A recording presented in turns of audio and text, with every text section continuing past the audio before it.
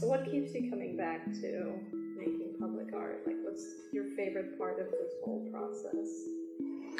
I guess the day I get the phone call that I got the job, and when I get that final check, those are the two best.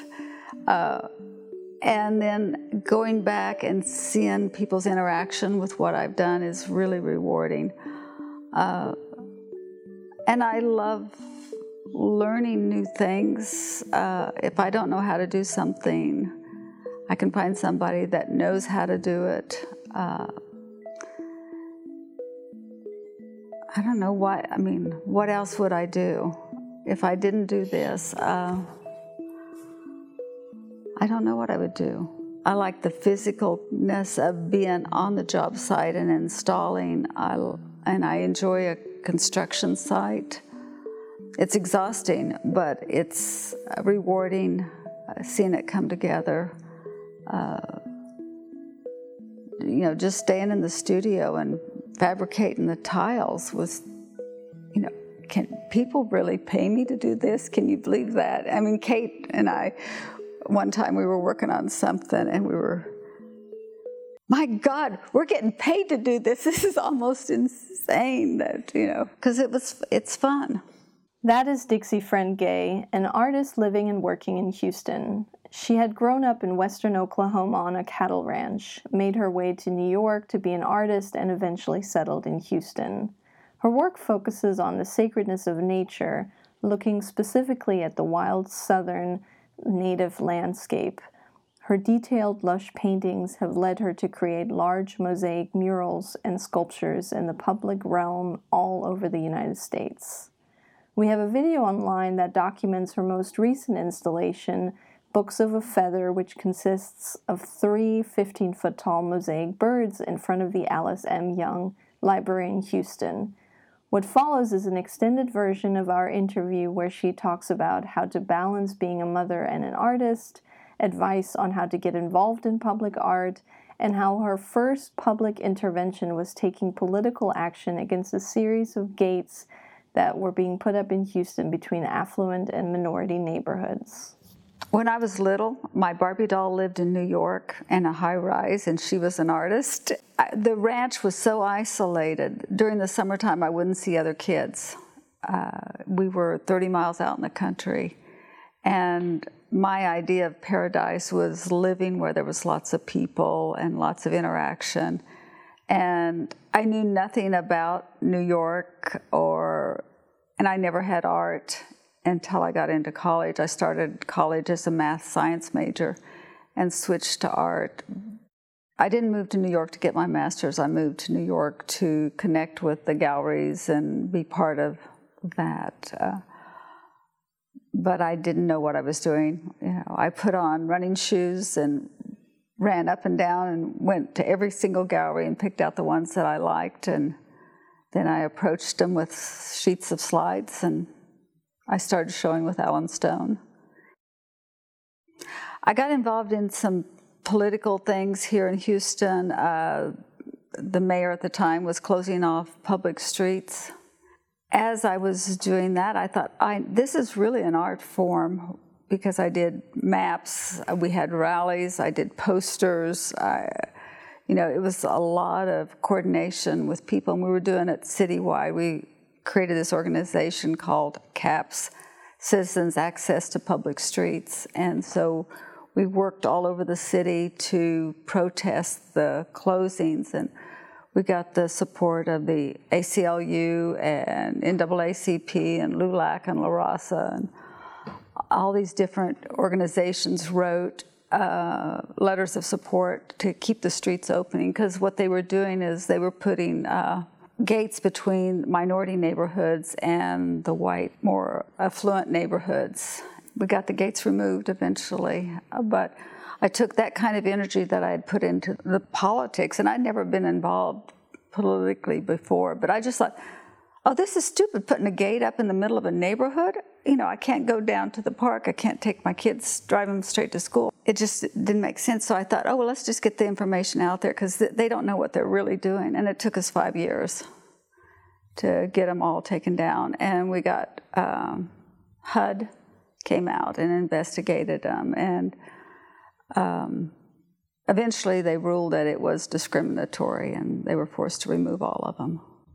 I did performance art in New York, and so a lot of fighting these street closings was, in a way, performance art. We staged drumming groups coming in, and at one point we had an ambulance that was delayed to rescue someone. They couldn't get the gate open.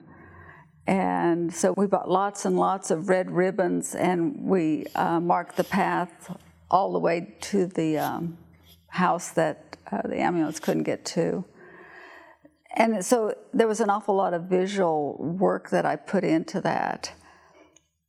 And I really enjoyed getting out of the studio, getting away from painting and drawing, and interacting with the people and making alliances where we had a common goal, so that we may not be on the same page in any other area other than we were opposed to this gate.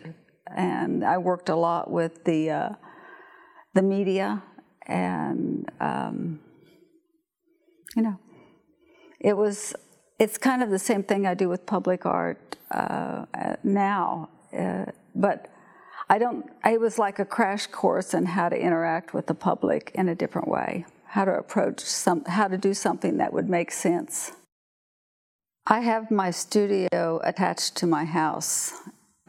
Before I built this studio, my studio was the living room, and I always took over the biggest room in the house for my studio.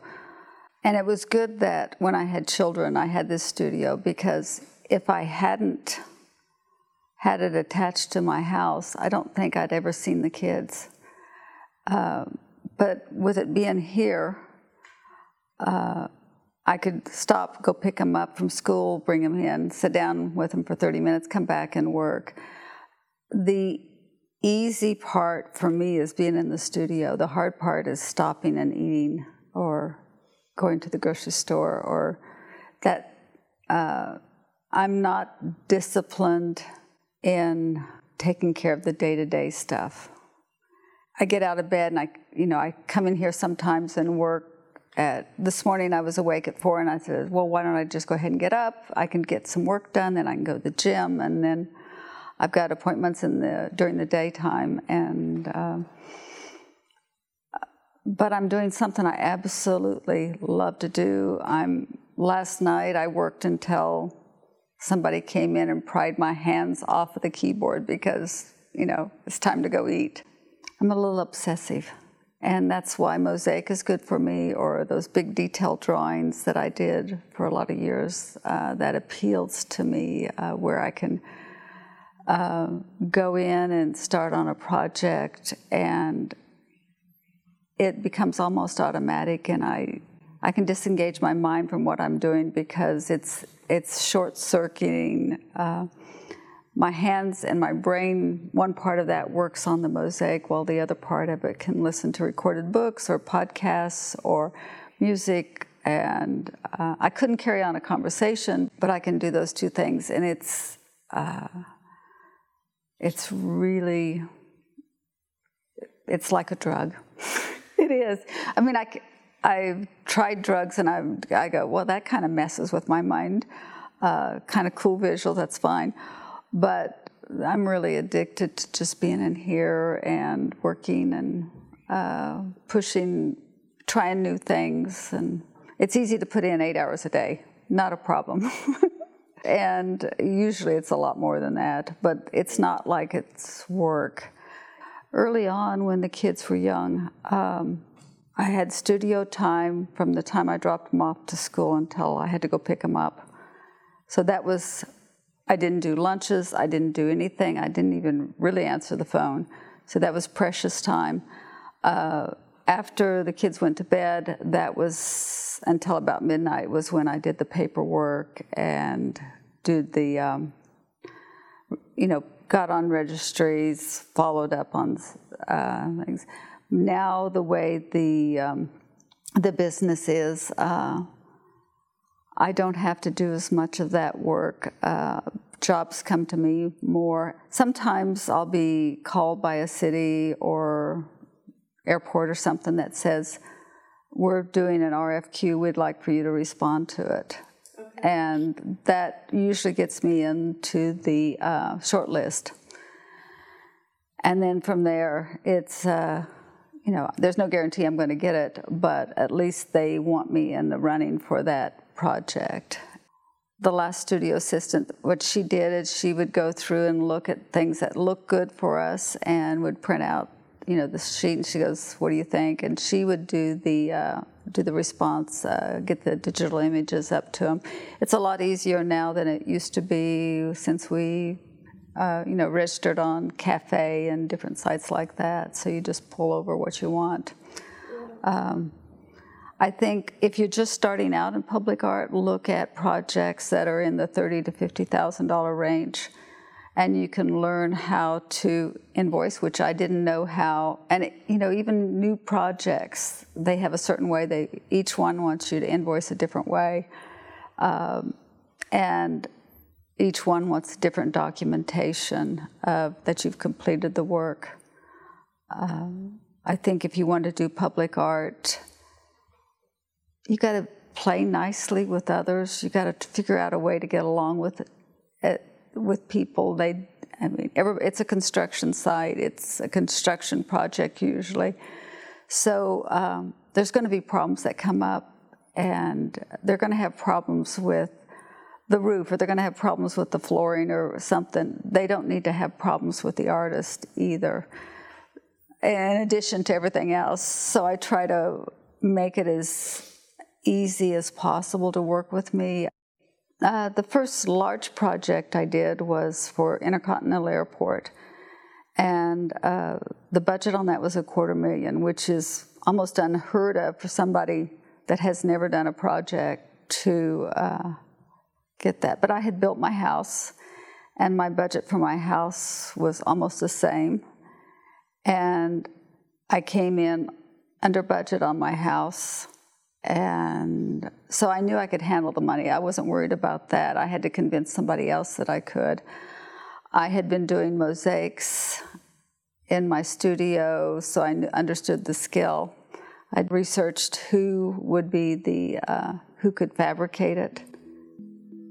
I was lucky. They chose me. Really lucky. And that wraps up the extended interview with Dixie Friend Gay.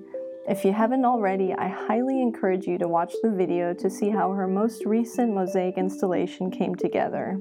You can also find out more information about her work at dixiefriendgay.com. Thank you again for listening to this special Glass Tire interview. Go see some art and definitely check out the public art in your area.